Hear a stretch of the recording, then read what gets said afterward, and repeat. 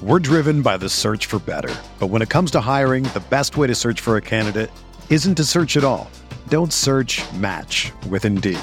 Indeed is your matching and hiring platform with over 350 million global monthly visitors, according to Indeed data, and a matching engine that helps you find quality candidates fast. Ditch the busy work. Use Indeed for scheduling, screening, and messaging so you can connect with candidates faster. Leveraging over 140 million qualifications and preferences every day, Indeed's matching engine is constantly learning from your preferences, so the more you use Indeed, the better it gets. Join more than 3.5 million businesses worldwide that use Indeed to hire great talent fast. And listeners of this show will get a $75 sponsored job credit to get your jobs more visibility at Indeed.com/Blue Wire. Just go to Indeed.com/Blue Wire right now and support our show by saying that you heard about Indeed on this podcast. That's Indeed.com/Blue Wire. Terms and conditions apply. Need to hire? You need Indeed. Today's episode is brought to you by Cars.com. With over 2 million vehicles and 50,000 more added every day, Cars.com will match you with the perfect car for you, your budget, your life, your style. And if you're ready to say goodbye to your current car, Cars.com will get you an instant offer to cash it in. Just start by entering your license plate and get matched with a local dealer who will write you the check. So whether you're looking to buy or sell, just go to Cars.com. It's magical. Hello, everybody. Welcome to Mavs Moneyball Group Therapy, hosted by Kirk Henderson. I am editor-in-chief at MavsMoneyball.com. Sorry, we're a little bit later than I would have liked to have been, but I decided to write the recap for Mavs Moneyball, then had to record our show with Josh, and now I'm here. And so my initial screaming at the television energy has waned a little bit, but that's where you guys come in. So for anybody who is new, come on in here, ask to join the stage. Remember to unmute yourself before you start talking, and we will have a good time. For anybody who didn't watch the game, you missed probably the most it was kind of the game I'd been asking for, the game where the Mavericks looked in control, looked confident, and had a great time playing basketball. Like they looked like they were having fun, which hasn't necessarily been the case. Kristaps Porzingis came back from a injury absence, looked really good, looked engaged despite looking a little sloppy, and then had a chance to make a big difference down the stretch. And I thought he played really well, which is nice. And then Luka Doncic did the Luka Doncic thing where he absolutely broke the Celtics' heart, and I couldn't be more delighted. Yeah, so let's see what's going on tonight. Brandon, what's going on? Hey, Kirk. Can you hear me? I can. How you doing? Oh, I'm freaking pumped. What a way to show off those new jerseys. I know. That was really fun. And the jersey discussion is something we circle back to, but I think they look fantastic. Oh, I'm a huge fan. When we ultimately rebrand, which I hope is coming soon, something along those lines I'd be happy with. But no, I mean, tonight was awesome. I think you hit it on the head with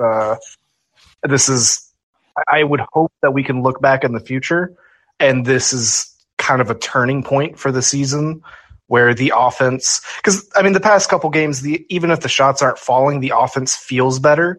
I was listening to the podcast that you did this with Matt Moore, and obviously we all know that we're hitting way under our shot expectation, but also having for the season our shot expectation be so low feels right, but I also feel like it's weighted really heavily with the really shitty offense that we were doing in the early games.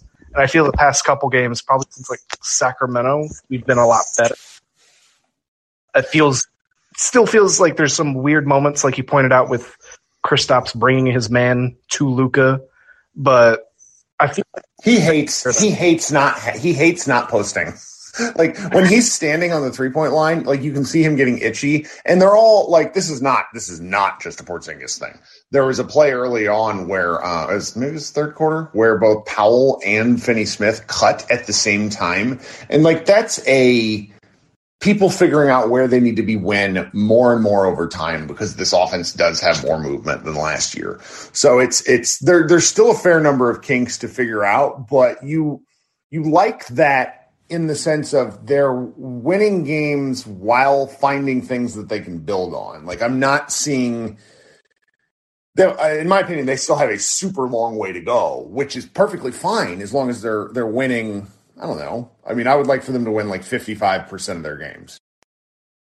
Exactly. That's what I was going to say. Like, we're 6-3, and I don't feel like the offense is lost. Like, I think it may not get to where it was at one point, like, the best offense roughly in the league, but I do feel like we'll by the end of the season we'll roughly be a top 10 offense, and I like our defense a lot more. Like, I don't think it's going to be amazing, but like if we can finish like 13th, 14th or so, I just like our opportunity here to keep.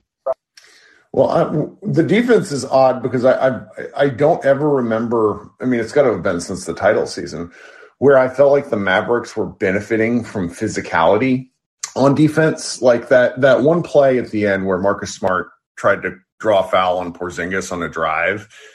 I feel like in a lot of seasons that'd be a foul.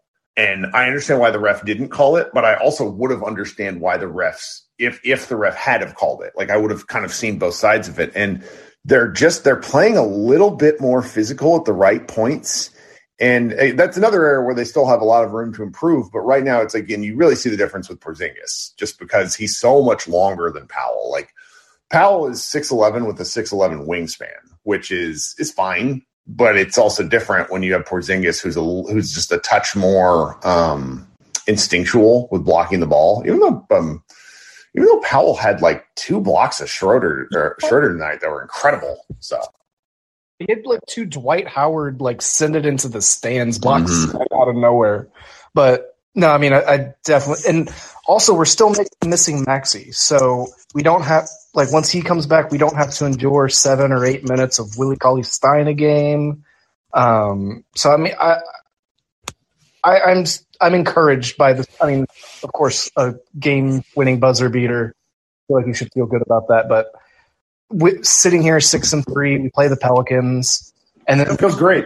We kind of get our first real test at the end of November, and I mean, I feel like if we can come out, a few games over 500, having figured out a couple more things, hopefully KP stays healthy because he had a quiet 21 points on really good.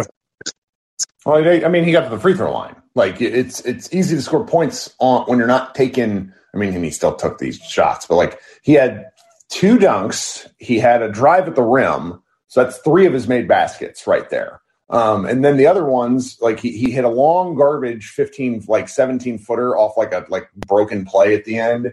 And then he hit a lot of free throws and those sorts of things. Free throws are what more, it's where he, in my opinion, if he plays with aggressiveness and, goes to his right and uses his size, I think he's going to be, if he shoots 4 free throws a game, just a game, I will be ecstatic. Okay. Because there's just points, and I had his numbers pulled up. So let me see this. But last season, he was shooting per game, he was shooting 3.7 3.2 by the end of last year. And then his first year in Dallas, he shot 5. So I'm looking for a healthy mid-ground between when he was really bad last year and when he was, really good his first year. 4 is going to be fine for me. He's at 3.7 right now. It's just enough to kind of keep his scoring diversified where he's not just a 7'3" Klay Thompson. And he did a little bit tonight. He got, he had an incredibly funny post up over Jason Tatum. That was, bleh. I'm glad it went the way it went is what I'll say. Yeah, 2 of those. And I feel because one of them was a foul on Tatum, and the other was that basket. I feel like Tatum should retire if you get effectively scored on twice by Porzingis in the post. It's a rough move for him. Well, I got to bring some more folks on, Brandon. Thank you for joining as always. All right, we'll talk soon. Okay, coming up next, I got to bring on my guy Matt Phillips, who's a writer at Mavs Moneyball. Matt. Right now I'm at Texas Card House. That's why I needed some notice just so I could step away from the table for a minute. So you're stepping away from being at a bar to talk to us. Sir, you are. Yeah, it happened. I just have a few thoughts. One, it's one of the things I saw from this game is how much quicker other teams make adjustments than we do. So one of the big things the Mavs have done this year is the Luka post up following an opponent free throw. But in the last two games, or not the last two, but in the games we've played the Heat and where we played the Celtics tonight, is that it's not really the huge advantage it normally is. Like Luka posting Marcus Smart or Jason Tatum is not a huge advantage play. Luka posting Jimmy Butler against the Heat was not a huge advantage play. So the Mavs made no adjustment until the fourth quarter today, where they started having Luka set a token screen for Brunson, which the first time they did it, they got a switch onto Josh Richardson where Luka just abused him. But then literally the next possession, the Celtics changed it to where Jason Tatum was guarding Brunson. So the switch was either going to be Smart or Tatum. Okay.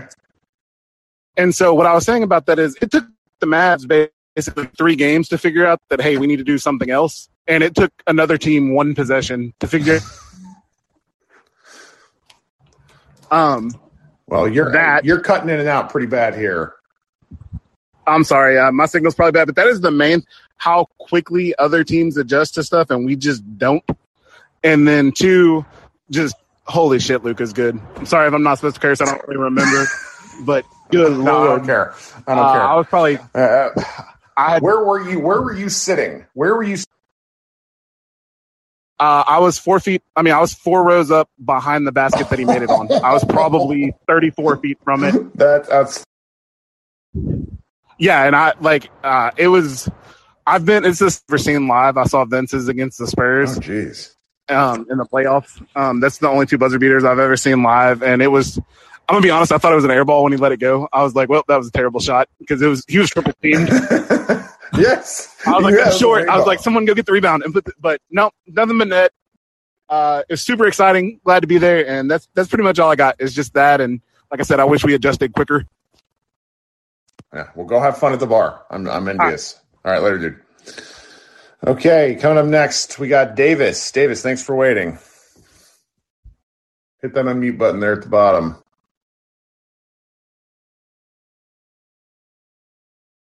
Give you just a second here.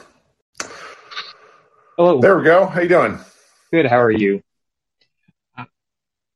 Yeah. So I think the biggest thing about this game was really just Kristaps protecting the basket. I think Powell was probably the worst defensive center in the league at the moment. I mean, just horrible. So it was great to have some length there. Also got some really important rebounds. I think moving forward, I think this season just basically KP's healthy. We can go to probably the conference final if he plays well, and if he's not, then then our ceiling is probably a first round exit again. So it was really encouraging to see him out there. Just like he totally transformed this defense, and and as like one of the bigger KP supporters, probably on Twitter and on Reddit, it warmed my heart to see him do well. But obviously, well, and he's not even really found an offensive game yet. Like I would say he played a great overall game tonight, and I'm pleased about the free throws. But I will say that like when it comes to his, like that's not he's not had the game where he hits 2 like an early 3 and then he all of a sudden he's getting rim run dunks because he's like teams are freaking out with him. Like he's quite literally 4 of 20 from 3 this season. That's like even if he only goes up to 35%, that's still a 15-point swing. Like he's good, and like when that happens, it's gonna be nice to watch. Well, I don't know if you remember, back in, and I know his first season with the Mavs, people weren't, when he came back in January after his initial knee soreness issues, he was incredible. He was coming off screens, like catching, he would pulling up from half court sometimes and just draining threes. That game against the Bucks, his games against Memphis or against I think the Wolves, where he, would, get 38 points, on super efficient, like until the bubble, he was incredible. And so if he can get to like 80% of what he was at that point, and stay on top of it defensively, like this is not really a contender yet, but it's a good conference. But it makes them a lot more fun to watch. Exactly. It takes an element out of the grindiness that I've felt the last several games where, I mean, I'm really pleased they beat the Spurs, obviously, but like that game was like nails on a chalkboard for me. It was, and this I game was every second of it. It was, yeah, and it was just like, oh God, thank God they won. Versus tonight, it was like I never felt like they were out of control. I felt like that they shot themselves in the foot a few times, if anything. I mean, Josh Bowe and I just talked about the closing lineup, which didn't feature Dorian, and it featured Reggie Bullock. And Reggie got a pair of looks in that fourth quarter that were wide open. And, he didn't hit either. And what happens if if his shooting kind of, with the kind of shots he's been making, particularly with the Knicks and the shots he's been getting with Dallas, he's just much more willing. He's a much more confident shooter. And they just have this opportunity every now and again, I think, to really bury teams. And they still weren't. I mean, they only shot 33% from three. Like, there's going to be one of these like wild overcorrection games where they shoot like 55% from the 3-point line and beat somebody by 40. Yeah, exactly. And also Luka getting shots at the rim is important. I think some people, for some reason, weren't unsatisfied with our offense the last couple of seasons because analytics are bad or something these days. I'm unsure about, but to have a good offense, you want to either shoot threes or get to the rim, unless you got a good mid-range shooter, and most teams just don't. So if Luka can get back to the rim, even though we've never been a big interior scoring team, even under Rick, Luka was one of the league leaders in shots at the basket, shots around the rim. If he can, which is again why KP's important, because he creates that space for him of the Luka KP pick and roll, which we still don't do enough of. Pick and pop. Sorry about that. Which we still don't do enough of. Sure. It just creates so much space for him because people will stick to KP. He could shoot 12% from three for the year, but people will stick to KP. They fear him as a shooter. Exactly, because he's a 35% 3-point shooter on like 7 threes a game historically over the last couple of seasons. So he can be a very deadly shooter. So, and you don't want to get him going if you're the other team. So just run more pick and pop, open the offense up, and hope for the best on defense. And I think hopefully Kidd, again, very skeptical of him, but hopefully he's seen that and we can continue on that path. But anyway, best win of the season for sure. Yeah, really was. Yeah, it felt good start to finish. All right, Davis, thanks for joining us. Hope you come back. Thanks, Kirk. Okay, coming up next, Ja. What's happening? How you doing? You're joining us. I'm really excited. You never actually join us on stage. What's going on? How you doing, Kirk? I'm really excited you're here. Luka makes a game-winning three, and you're going to join.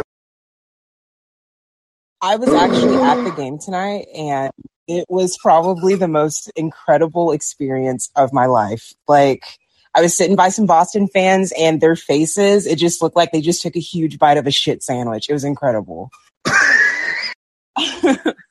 But a couple of things. Willie Cauley-Stein, I never want to see him pick up a basketball ever again in my life. I mean, he looks like he doesn't want to pick up a basketball ever again when he plays. Like I wanted to give him the benefit of the doubt after last season because, Rick put him on ice and maybe he had something to prove with the new coach, but I don't know. The only thing he's proving is that he just takes dabs or bong rips before every single game. He's just totally clueless. So I don't want to see him play anymore. But I have a couple of thoughts with the starting lineup. I think that Brunson should absolutely start and Timmy should go back to the bench right now. Timmy going to the bench. Okay, let's expound. So, and I know, everyone's like, well, where's our scoring going to come from on the bench? Timmy. Like right now, Tim was pretty much invisible the entire game up until like the fourth quarter. And I think that like that would be really helpful because I'm sure you saw the tweet that Josh put out about, the lineup we had with Brunson. We outscored the Celtics by like 4 points on like 50% shooting. So I just think that, with Brunson being as hot as he is right now, put him in the starting lineup, let Timmy bring up the second unit.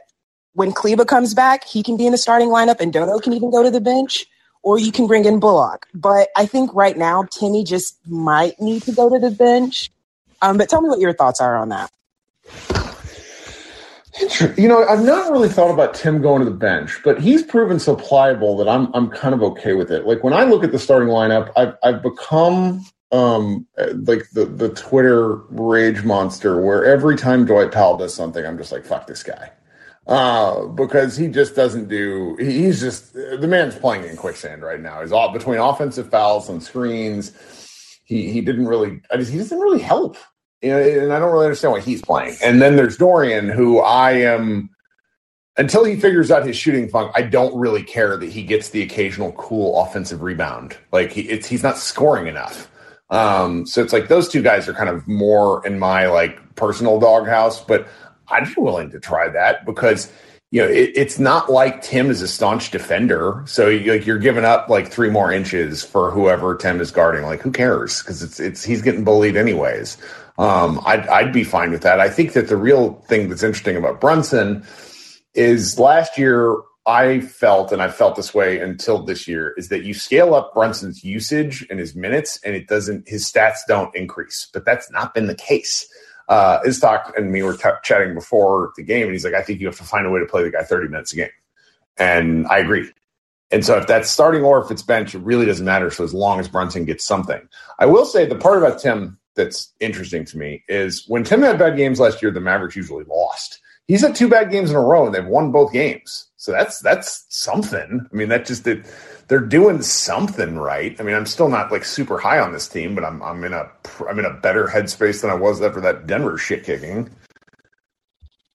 Yeah, and like obviously Powell definitely needs to go to the bench, and I understand that we're trying to coddle feelings and everything, but KP simply needs to play the 5. Powell can go to the bench, but KP, he has to play the 5. He was kind of invisible for the most part until, when he got his little post-ups and things like that. And then that one shot he made that was off the ball that was going out of bounds. I mean, it was incredible. But KP needs to play the 5. And another thing that I noticed is Luka genuinely looks exhilarated. He's thrilled to play with Brunson.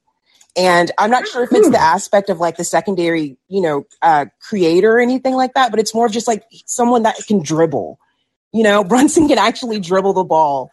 And not a lot of guys on this roster can. And I noticed, the body language is just there. Luka loves playing with Brunson. And I think that's something that they're going to have to explore, getting Brunson more minutes with Luka on the floor. Well, sure. And that's an interesting thought too, because Luka's energy is so palpable, at least when it's down. Like when Luka's not in it, it just seems to kind of cascade throughout the team. So that's an interesting thought. Why did you wait like 2 years to come talk to us? What you've been holding out for since the middle of last season when we've been doing this? We're delighted you came up. What else you got for us tonight? That's pretty much it. I'm tempted to find out where Willie Cauley-Stein lives and just, I don't know, play bad music outside of his window or something. I don't know. That guy's got to go. It's very sad. He did make one really cool defensive play where he like stopped an alley-oop at the rim and he tipped it to Luka. And it's like, guy, why can't you do this ever? Like, can you please do this more often? And he just doesn't. Well, thank you so much for joining us. Please come back. Of course. Thank you. All right. Who else we got up here? Name I don't recognize. Sonic the Mixer. Hello. Welcome. Hit that unmute button down there at the bottom. Hey, Kurt. One more time. There we go. I'm doing well. So my only 2 thoughts with this right now are really that the improvements that we've made with Brunson and with Bullock. I think what's really happened here is I say improvements. Well, Brunson just getting better. He did something over the offseason that's just really improved where he's at. And I think it was probably his performance in the playoffs last year just put a fire under him, honestly. But I think those two things what's happened, it's raised our floor some. We're losing games that last year we weren't winning because, we were losing to so many, poor teams. Mm-hmm. And that kind of, I have a thought on why that happened. But, I think our floor's just gone up, and our ceiling's kind of stayed the same. But I think that's going to help us win some of these games we should have been winning before that we were just losing because my second point would be I've been actually holding on to this take for a while. Meant to tell you, I was on one other time, meant to tell you this last year in the playoffs. I think Luka, take on him, I think he's an adrenaline junkie is really what I think he is. I think I think when he is when he's challenged the most, when he's got that blood pumping, that's when he's the most focused. And he's just bored when he's playing against lesser opponents. That's why last season we were losing games that we should have been winning because he's just not engaged. And he hasn't learned how to make himself engaged yet.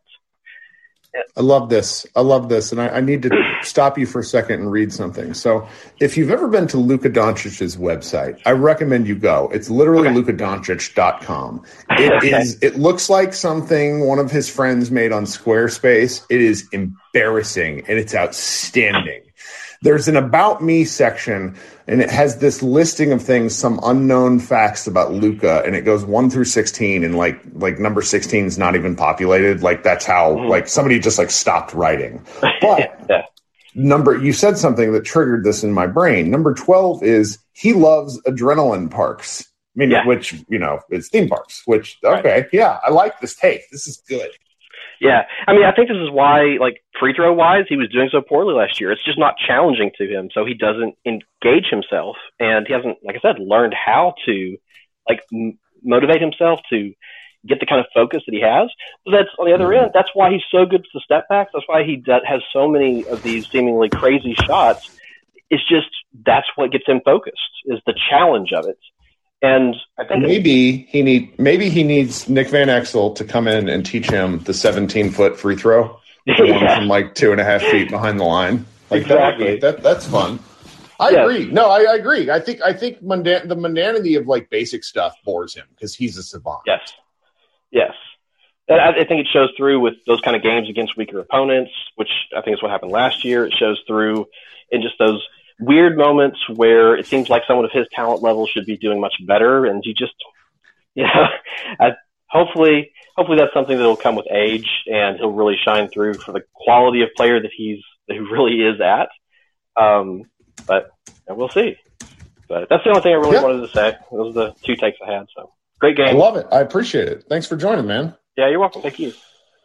Okay, who we got here? We got all sorts of OGs, but I'm going to bring in a new name. Travis, welcome to the show. What's going on? Hey, Kirk. Thanks for having me on. I've been listening since the playoff series of this previous year. And so you joined at a rough time when we were all lunatics, but now we're in for the grind of the regular season. Well, I'm a lunatic with you, so that makes sense.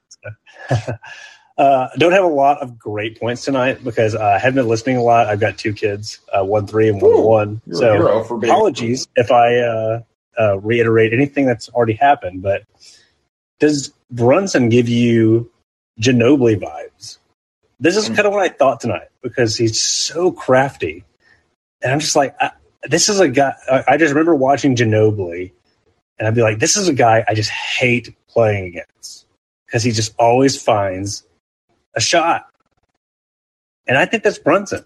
And it's not a perfect analogy, but I'm just this guy just will always find a shot against you. I don't know what your thoughts are about that, but he's just kind of our guy that I feel like we found a steal.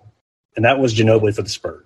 How do you feel about it? Well, it's a first of all, they're both left-handed. And anytime you play a left-handed guy, it is incredible how often defenses forget he's left-handed. He always goes back to his left. It is constant. Even when he's driving to the right, he'll do some things where he floats back left. So I like the the take, not just for the sheer left-handedness, the Ned Flanders of it all, if you will. But I understand what you mean, because he doesn't – some of the shots that he's getting off, I don't entirely get how he's getting them off, because like Ginobili, he's not the fastest. He's not the strongest. There's a level of craft involved.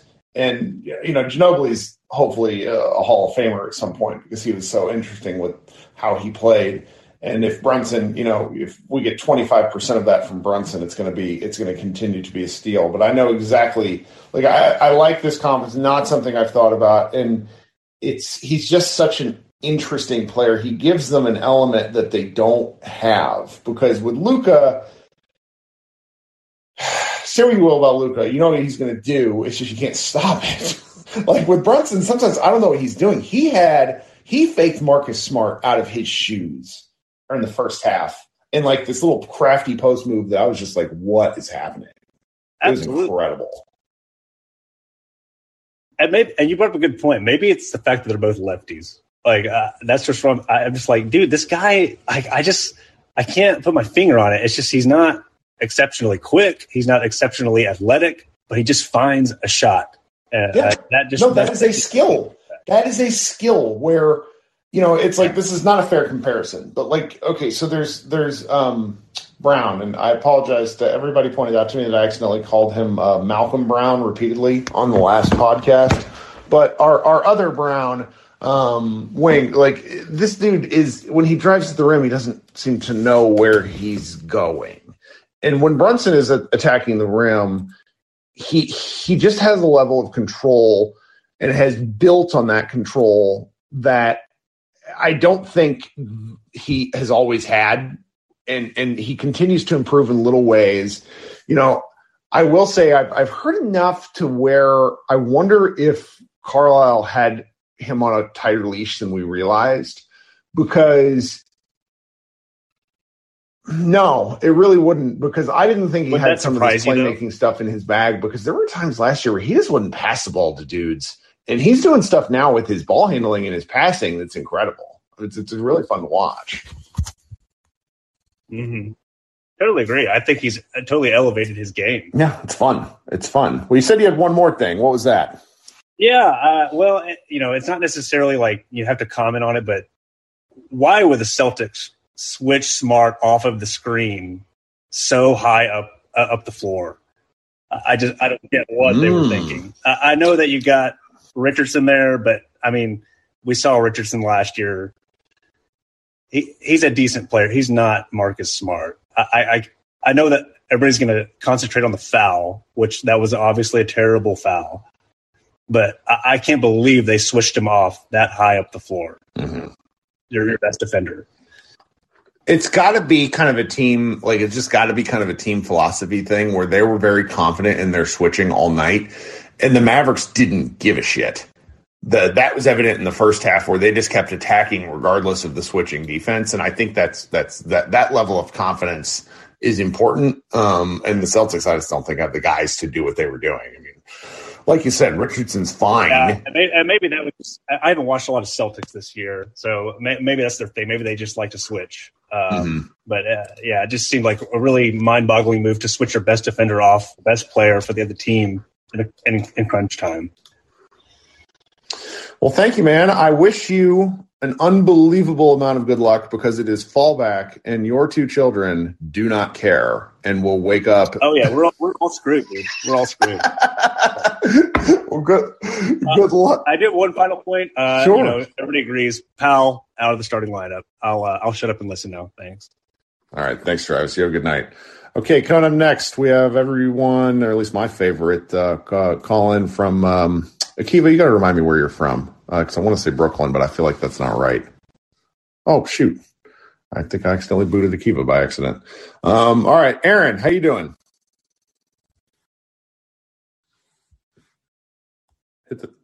Okay, I'm getting all sorts of. I'm getting some real fun.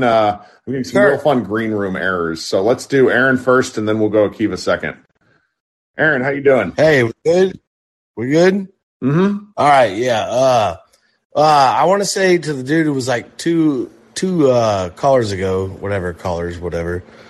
He was talking about Luka being bored, and I think that's been his MO, like pretty much from day one, from everything we've heard about the guy. Like you hear about like stories of him in practice to where when they're having normal practice, he's kind of just a dude, and they have some of the competition, and he just kills it. And like you even heard his Slovenian trainer talking about that, about how he had to make training a competition for those guys to get Luka engaged. And I think that's a big thing with his slow start. Well, Trae Young got, and I kind of made fun of it, but Trae Young recently gave a quote where he just talked about how, we're no longer the hunted, which I thought was very arrogant, but also earned. And now he talks about how it's just sort of difficult to get up for these games. And I don't think the Mavericks are there yet because they obviously haven't done anything in the playoffs. But I can't help but think that Luka's signed kind of the same way. And they've got to find, they've got to really, like Carlisle never, and the Mavericks never really made it. Being top 4 in the West was not something I think that the Mavericks were super pointed to for whatever reason.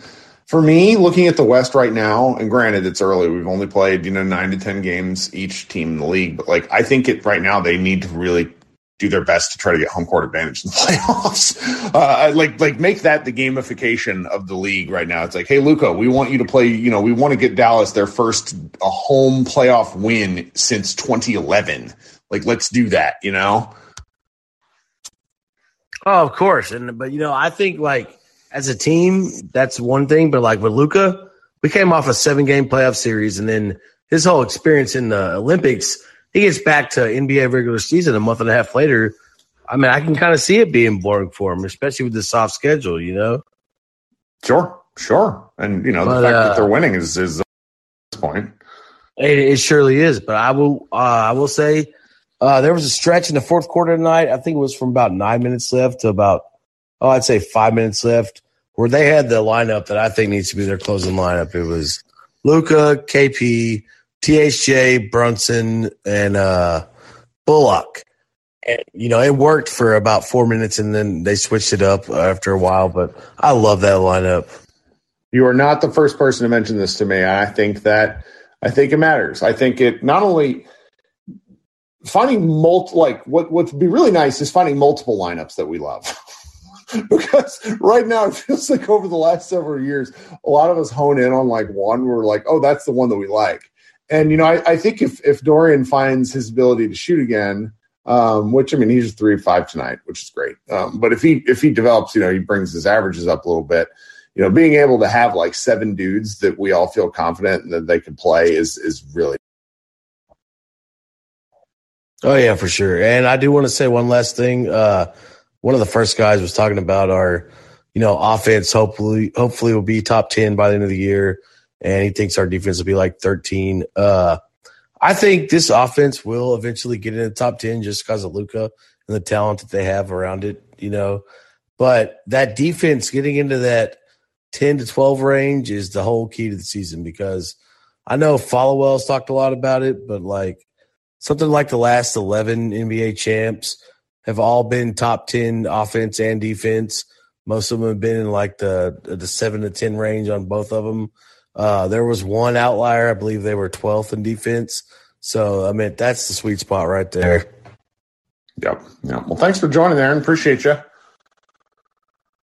Thanks, buddy.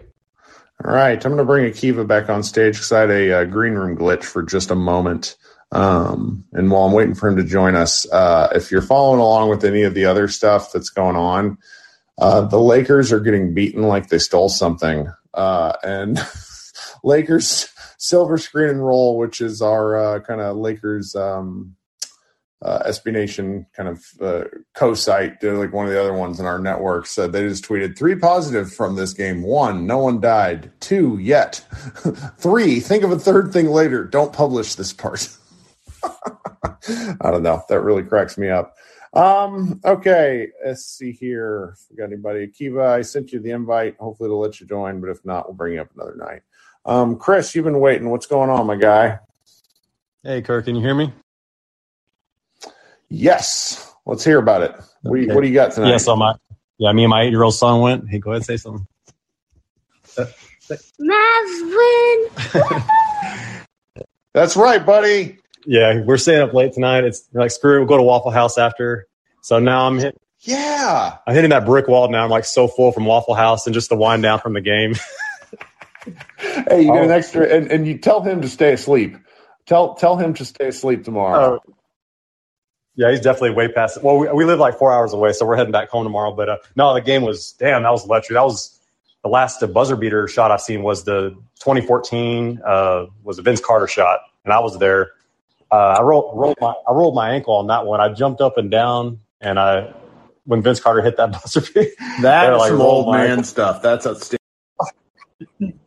Yeah, this time it was fun. But yeah, before the game, it was kind of cool. I met Derek Harper. I got a selfie with him.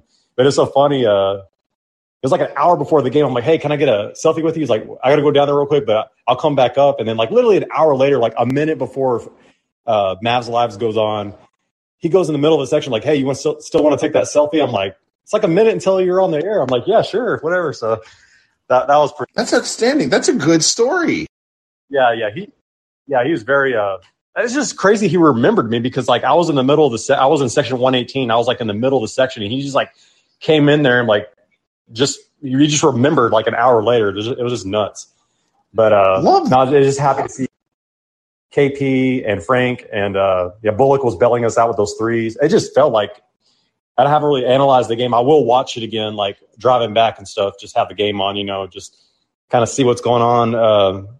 Just can't really nitpick all these little things, but I felt like with KP being on the floor and he was playing great. I mean, we're just obviously we're just going to be a better team. And, I'm going to jump off that train on the trade KP train. I'm just going to stop that. Even if he gets injured in the middle of the season, it's whatever, man. All I care about is the playoffs. I don't care if we're the number one seed or the play-in team. I don't care. Like, if we get in the first round, like, I want us to win the first round, like, before we think of anything else. So it's just – but because I think we have a healthy KP going to the playoffs and we got a better defensive team. I just like this Mavs team. I don't know. It's just been kind of stressful, but now I'm kind of like going to this game and just how it started. I really feel like this is good. And that's not counting if we get a trade in the middle of the season.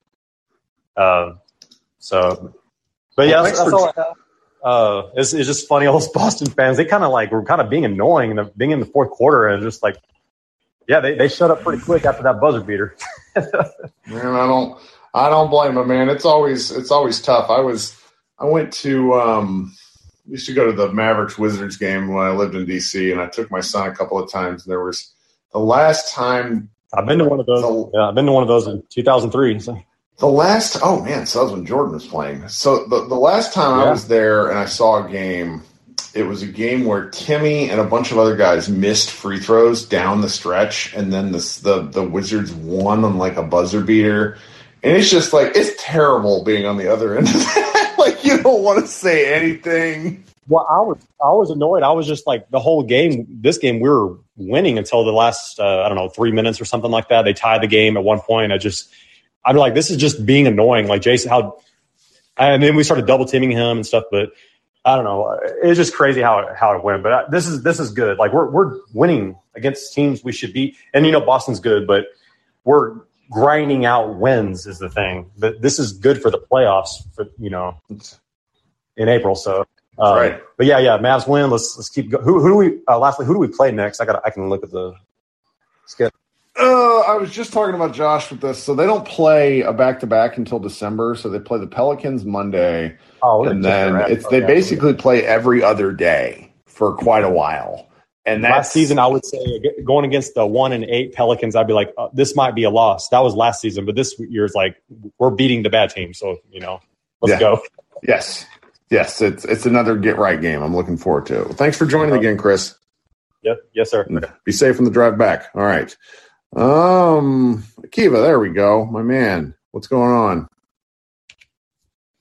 The Green Room app is taking a second to respond to me. There we go. How you doing, guy?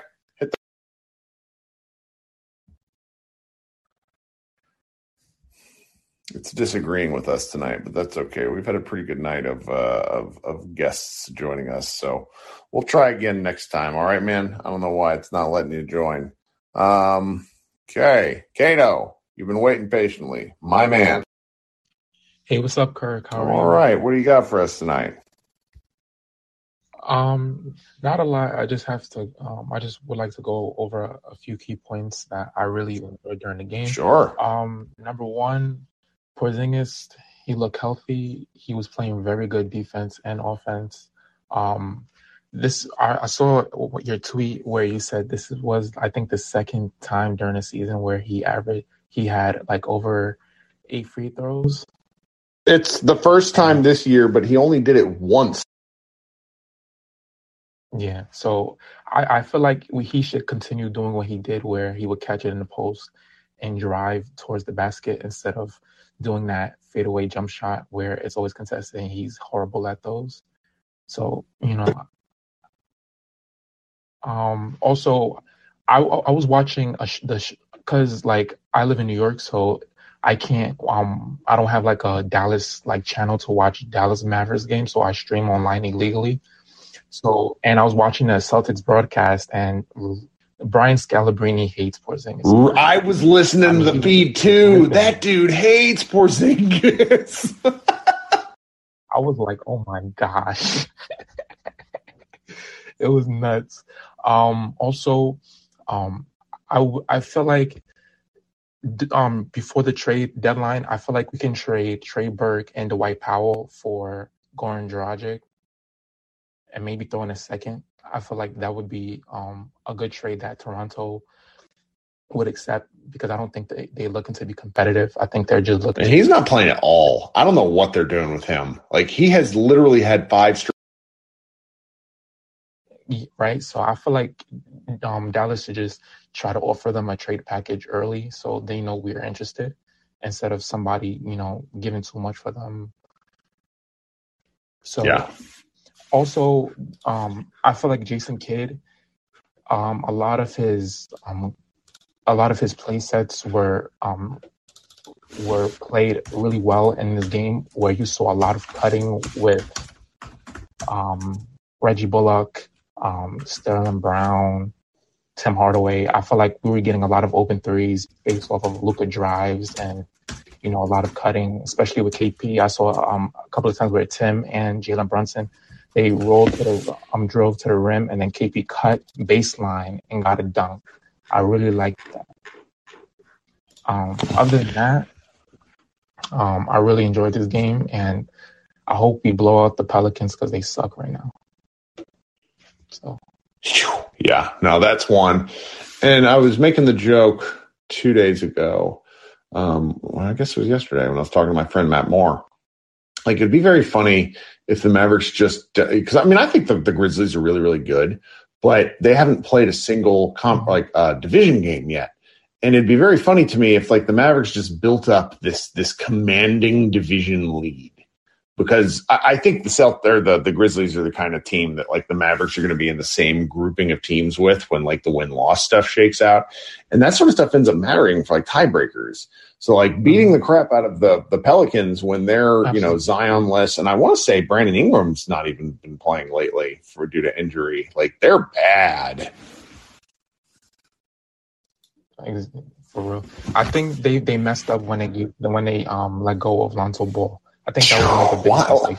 What in the world? I would kill for Lonzo Ball on this Mavs team. That dude is I don't want to say he's great, but I think he fits. He's like that connecting piece that makes a lot of other stuff work. Yeah, he's basically what we wished Jalen Brunson would be. If Jalen Brunson had Lonzo Ball's IQ with his passing and his defense. Sure, more of a distributor, and because Brunson's been amazing for what he's been, but I know what you mean, where it's just another kind of ball handling guy who I think we were talking earlier in the show, or Josh and I were talking, I can't remember words. We're talking about another ball handler, or a guy who you feel confident doing some stuff with the dribbling, and he's a guy that fits that bill. So yes. Absolutely. And let me ask you a question. I know it's kind of early, but I feel like the Western Conference hasn't been as convincing as the Eastern Conference, because we've seen a lot of surprises, especially with Charlotte and Chicago. If you had a guess, and we went up against the Clippers, or I would even say, what was another team that chances in the playoffs. I would say probably even Utah. Do you think that Dallas would have a better chance at facing the Clippers in the first round than they would have last year, especially with their new additions to the roster? I mean, I feel much more confident in Dallas being able to beat the Clippers this year with what I've seen. Utah is kind of a different deal because Utah's just good. Like, they're a flat-out good regular season team. And if Rick Carlisle were still our coach, I think we'd be able to out-scheme Utah. But I don't necessarily have the scheming trust in this coaching staff. It's like Rudy Gobert and like the defense that they play at Utah, like they're just good. They're just a good basketball team. Even though I think they got beat by Miami tonight. But Miami is also really good. So what are you going to do? So. True. So. All right, man. Well, thank you for joining us. Absolutely. Thank you for having me, Kirk. All right. Talk soon. Okay. We're going to give this one more college try with friend of the show, Mr. Akiva. How are we doing? Oh, hey, Kirk, can you hear me? There he is. Thank you for your patience. I appreciate it, Kirk. So it's midnight on a Saturday. I got nothing to do. There's nothing better to do, right? Don't talk to me. So I actually came to this great country at a young age of 13 from the Ukraine. I grew up in Brooklyn, and I now have a business in Brooklyn. I live on Staten Island. I was wondering, because we got Xavier, who you've heard in here before. He lives in Atlanta now, but I'm pretty sure he is also a Brooklyn native. No, he's Bronx. He's going to stab me for this. Fuck. Anyways, all right, I was just curious. Bronx, let me tell you, Kirk, Bronx has nothing on Brooklyn. That's why they don't have a bad. And Brooklyn, unfortunately, has the best basketball team in the world, I guess. But certainly has the potential. Well, yeah, what do you got for us tonight, I'm in Dallas right now. I came again with my son-in-law. We periodically go to different Luka games, sometimes in Dallas, sometimes when I get the first time ever I've been to a Luka game. I think I've been a curse that they won, and it was an exciting win, and they almost blew this one too. But pretty. Oh, what a great ending it was! And we were sitting. We didn't have as great a seats as last time in Denver. But we sat in the third row behind the basket towards the middle, a few seats over from where Cuban sits in the first row. But so it was decent seats, but Luka was shooting from the other side, not the Mavs bench side.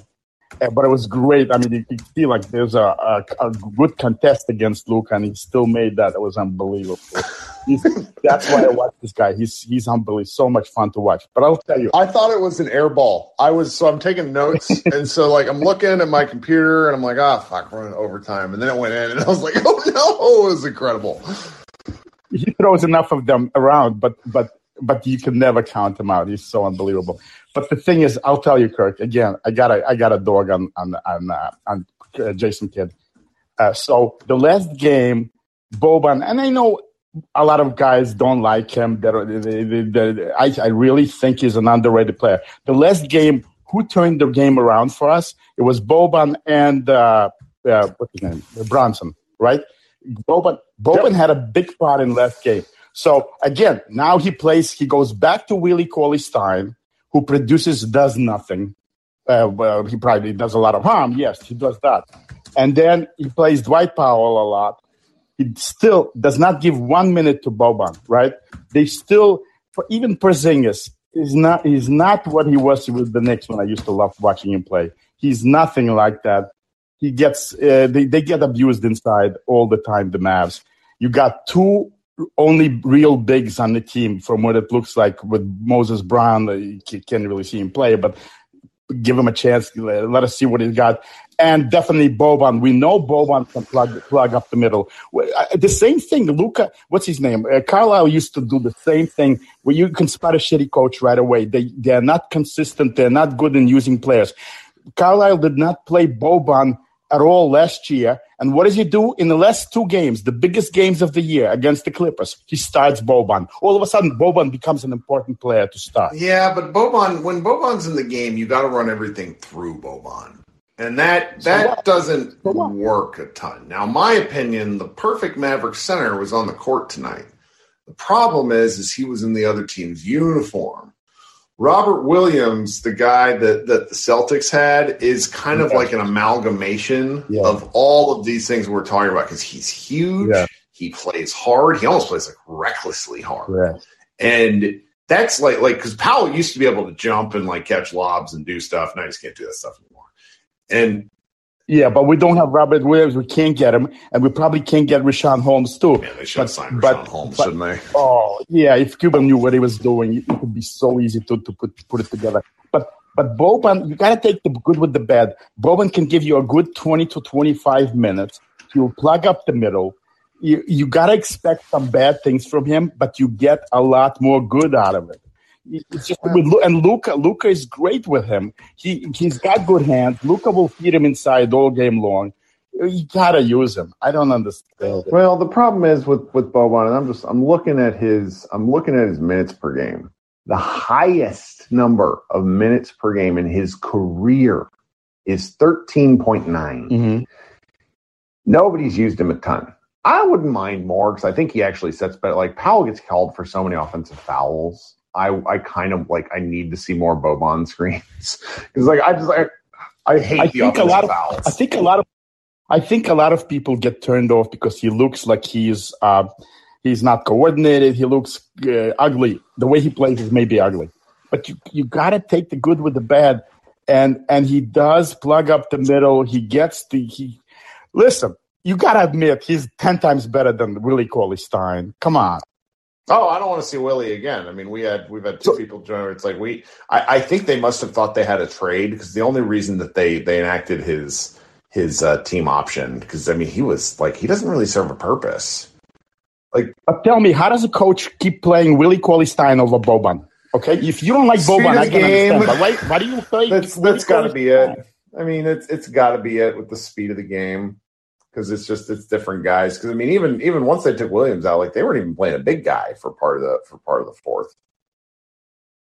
So yeah. I understand what you mean, though. I'm glad you got to actually watch one of these because the fact that you flew to Denver to see them get the shit kicked out of them, like that made me upset on your behalf. There's a couple of Mavs fans. One woman I follow on Twitter who like sold her Mavs tickets for the Denver game for like $1,000, and I'm like, you just committed theft. Somebody went to pay. It's like watch the Mavericks get waxed by 30. Yeah, well, no, I'll tell you, Kirk. I am realist enough. I've been burned by my sports heroes for a long time, except for Larry Bird. Larry Bird never disappointed me.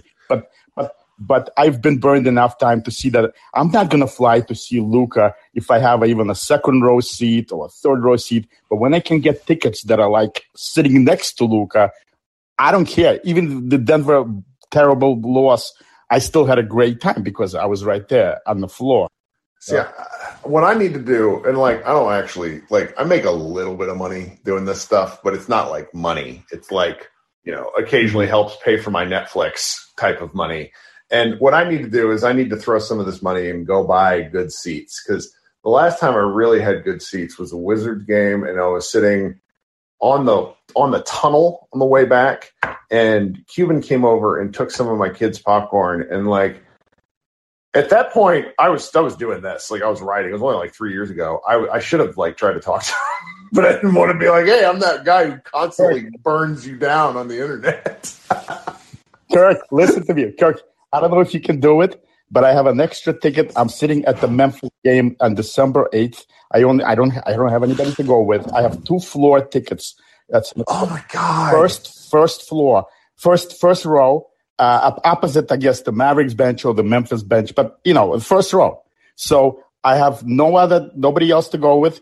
I could give you that ticket. Memphis would be that will be an outstanding. Like that is. So if you want to talk to me, or if you want to talk to me some other way, whatever, I'll arrange it. We'll that trip is yours. We'll meet up at the game, and you'll sit in the first row. Well, you're the man. Yeah. Thanks for joining us tonight. All right. Okay. Thanks a lot. All right. Bye. Yeah, the green room thing is a riot because I was just talking about this. Like we had a guy on. I want to say we've just had fans on from all over the planet. Like the internet fucking rules sometimes. Okay, Jose, what's going on? I don't know how I'm going to top somebody offering you front row seats. I couldn't even go to the game. Like I'm such a terrible, like I get so angry watching basketball. Like I can't, I don't go, I'm used to sitting on my couch and screaming like a lunatic. Like I can't, partially why I haven't taken my son to anything is because it's like he's learned from watching me, and like I can't have my like 5-year-old being like, fuck, hit a basketball. Right. I wonder how Josh Richardson feels being on a poster. And matter of fact, on the poster to basically send your ass home with your head. I mean, and he was really good for Boston tonight. I was pissed. And I've got, then it was like, oh, this feels much better now. But, I'm sure Luka abused. Right. I think he was trying to have one of those Maverick All-Star games. Which, we're very used to that level of pain. Right. But some of my things that I was going to talk about, just going back to what Jazz had said earlier about having Tim Hardaway come off the bench, I would like it more if we still get Dragic, because I've seen some people saying that we don't need him anymore because of Bron. But I still feel I feel the same way as you, because I mean, Dragic is still a veteran leader, and we would need somebody at least to come off the bench, if Brunson becomes a starter. And just having Dragic and Tim off the bench, I feel like that would be a really good dynamic duo. Yeah, give me more good players is my response to anyone that's like, we do this all the time where we like bitch about which players we'd like them to sign. And we're like, oh, I don't want that guy. And then it comes out like the Mavericks didn't want any of the good players at all. So it's like right now I'm just kind of like, all right, let's take. Right. And I'm fine with Dorian not being in the starting lineup. Like he just hasn't been able to knock down shots. I mean, he's playing well in some spots, but there's just we have talent. Well, at least with Bullock in the starting lineup, and if Maxey comes back healthy, and you insert him into the starting lineup and you put KP at the 5, I mean, that would be a pretty good lineup. I certainly think so. I mean, I like the fact that we're talking about how if there's multiple people that you think should start or finish the game, rather, then that's fun. That means that the Mavericks are no longer, we're at this point with them where there's a debate about them having, I don't want to say too many good players, but like real optionality in terms of how they finish the games. And that's outstanding. Right. And even just throwing like Frank out there as well and the closing lineup to get a defensive stop. Like that is a luxury that hasn't been here in Dallas for some time now. Yeah, it's like I feel like the last several years, as much fun as it's been a whole bunch of make it to the end of the game and then pray. Like, just hope something bad doesn't happen. Right. But I'm happy KP had a good game. I'm really hoping he could just keep it up throughout the season, because he shows flashes of what he can be. And then immediately after he just hits the earth, he comes crashing down, and it's just like, man, why can't he just keep it up? Well, I mean, the difficult part for him, and this has got to be tough, if a huge chunk of your life you're always the best guy on the floor, and then you come to Dallas, and I feel reasonably confident in this statement. I think he came to Dallas thinking that Luka was going to be his sidekick. Don't really know why he thought that, because by the time the trade had happened, Luka was already kind of the chosen one. But if I hope to a degree he can find some comfort and level of assurance in understanding that he is a key part of this machine. He's not the star, but the damn thing doesn't work right without him. And there's real value in that. And I know he probably wants to be scoring more, getting more touches, but you know what? Winning basketball games fucking rules. And I hope he just can appreciate that. And if he, he's no longer the scapegoat. I mean, I personally am trying my best to not kick him in the shins as much anymore because I don't think it's fair. But I want to see little wins for him. Tonight, I think, was a real positive step, despite some things like not everything went his way, and he just kept playing hard. And that wasn't always the case last year. And that was just nice to see. And one thing to take away from the Luka game winner, KP threw his arms up, but everybody else was running to Luka. I hate to nitpick that little thing, but I mean, if you genuinely happy for you know, the guy hitting the buzzer beater, is just be happy, man. Like you said, he's a part of this team, and sometimes I just wish he just shows it a little bit more. He makes it so easy to be like, dude, what are you doing? Right. Oh, well. Well, that's all. But that's all I have for you, Kurt. Mariella notes that in the chat that they did hug, and that I think is a value. All right, man. Well, thanks for joining tonight. Thank you. All right, I think we got one more guy. We're going. Oh, wait, it's Tyler. How you doing, Tyler? Long time no talk. Doing good, thanks, Kirk. Well, I kind of wanted to. That one guy who offered you courtside seats was talking about Boban a lot, and there's like, I don't know how to start this off. Well, Boban, like I understand, like it's hard to play with him because he's slow, and the offense does have to go through him. And you mentioned like he hasn't ever played very much, and I wish I had the stats in front of me, but his PER is pretty crazy. Oh yeah, no, he's just hilariously efficient. Yeah, it's when he comes in, he either absolutely murders teams. Or it's like he's so bad that he leaves the game after like 3 minutes. Like there's zero in between.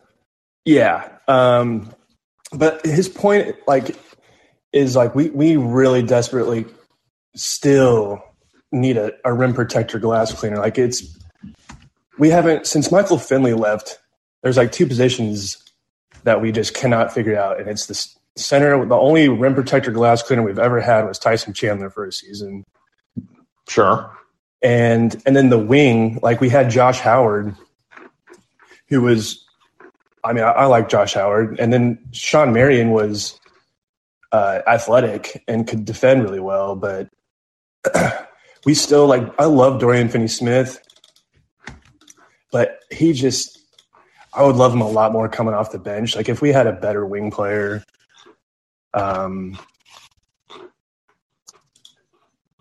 I don't know. I love Dorian, but if we had a guy who could defend like Sean Marion, defend guys like LeBron or some of the big time wings, that would be a big help. But you mentioned like Robert Williams. If we could have him on our team, I love Robert Williams is great, but my only trepidation with him is his height. I think he's only like 6'9" or 6'10". And another guy I was thinking about. Yeah, he is only 6'9". You're right. I don't know. I just feel like he's bigger. Well, he's strong and he's pretty damn athletic. He's got some ups for a big guy, and he can move pretty well. I mean, he's one of the best shot blockers in the league this year, I think. But another guy I was thinking about, and I wanted to get your thoughts on this, was, and this could be way wrong, but I'm just thinking as like a rim protector, glass cleaner, a guy, and someone who we could get. Like obviously, I would love to have like Clint Capella do that, or someone like that. But Mitchell Robinson, I know he doesn't play a whole lot and doesn't do a whole lot like offensively, but he's a legit 7-footer, and I think has a potential to protect the rim for us and clean the glass. But I think that's something that we're like really missing. Like these Dwight Powell and Willie Cauley-Stein minutes are just brutal. And I think that's kind of like separating us from being, or keeping us from like really being truly elite. Oh God, yes. I mean, that's been sort of the defining thing for 3 years, where you look at how a team is assembled, and like if you go into it understanding that Porzingis is who he is, he's going to have 15-game stretches where he's either not good or not playing. And then you have the opposite side where you have Dorian, who plays every damn game, but I mean, some games he's just terrible. And Jonathan Sharks of the Ringer told me this years ago, and it's just stuck with me. The Mavs are going to go as far as Dorian Finney-Smith takes him. And he'll have games like he had against, there's a Jazz game last year where they broke the Jazz in two, and Porzingis wasn't even playing. And it was because Dorian shot lights out.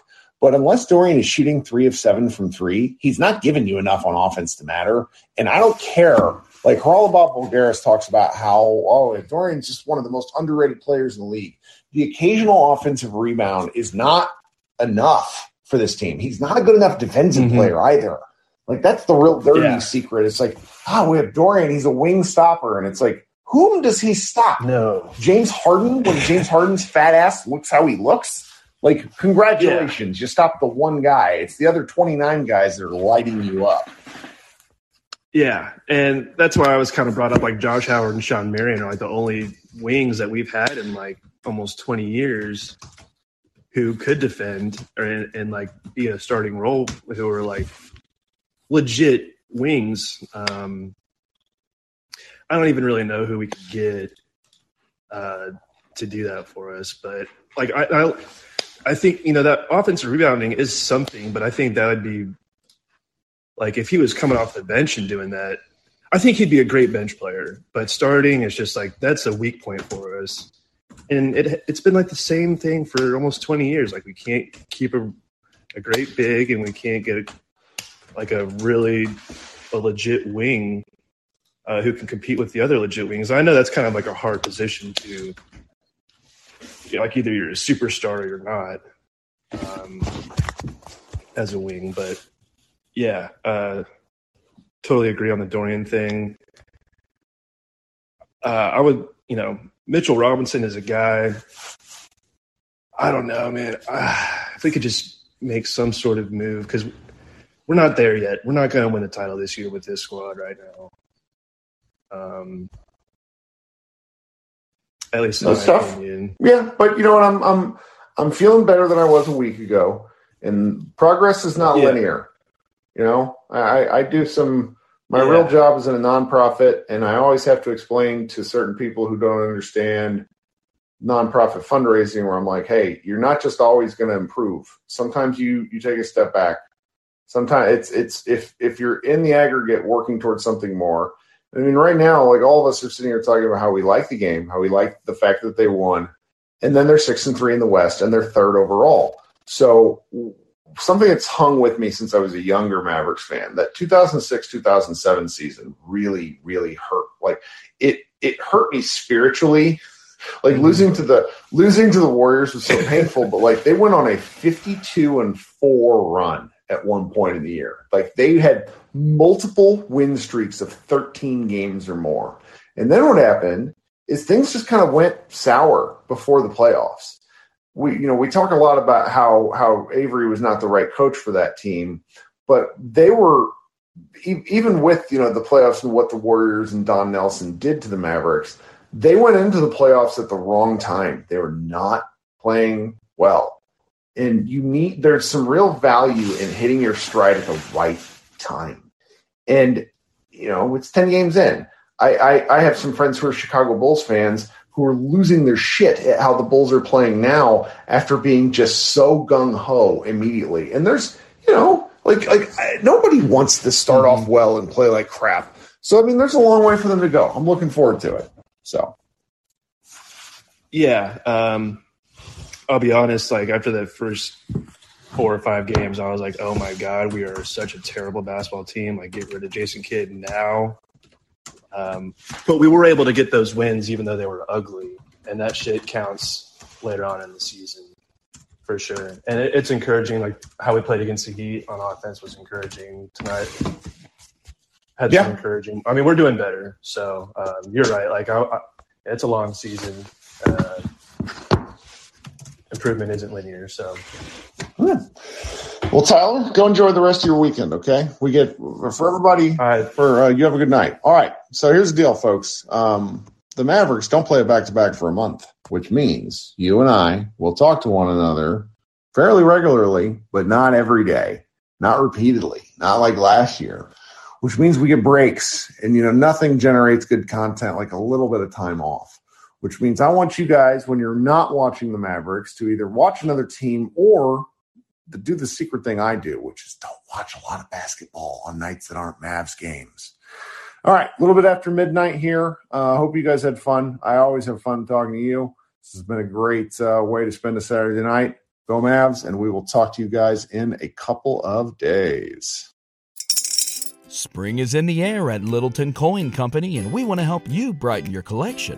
Visit us at littletoncoin.com all month long to enjoy 15% off your purchase. With a wide selection of coins, paper money, supplies, and more, Littleton Coin Company has something for every collector's taste. Use promo code SPRING at littletoncoin.com for 15% off your purchase all month long. Restrictions apply.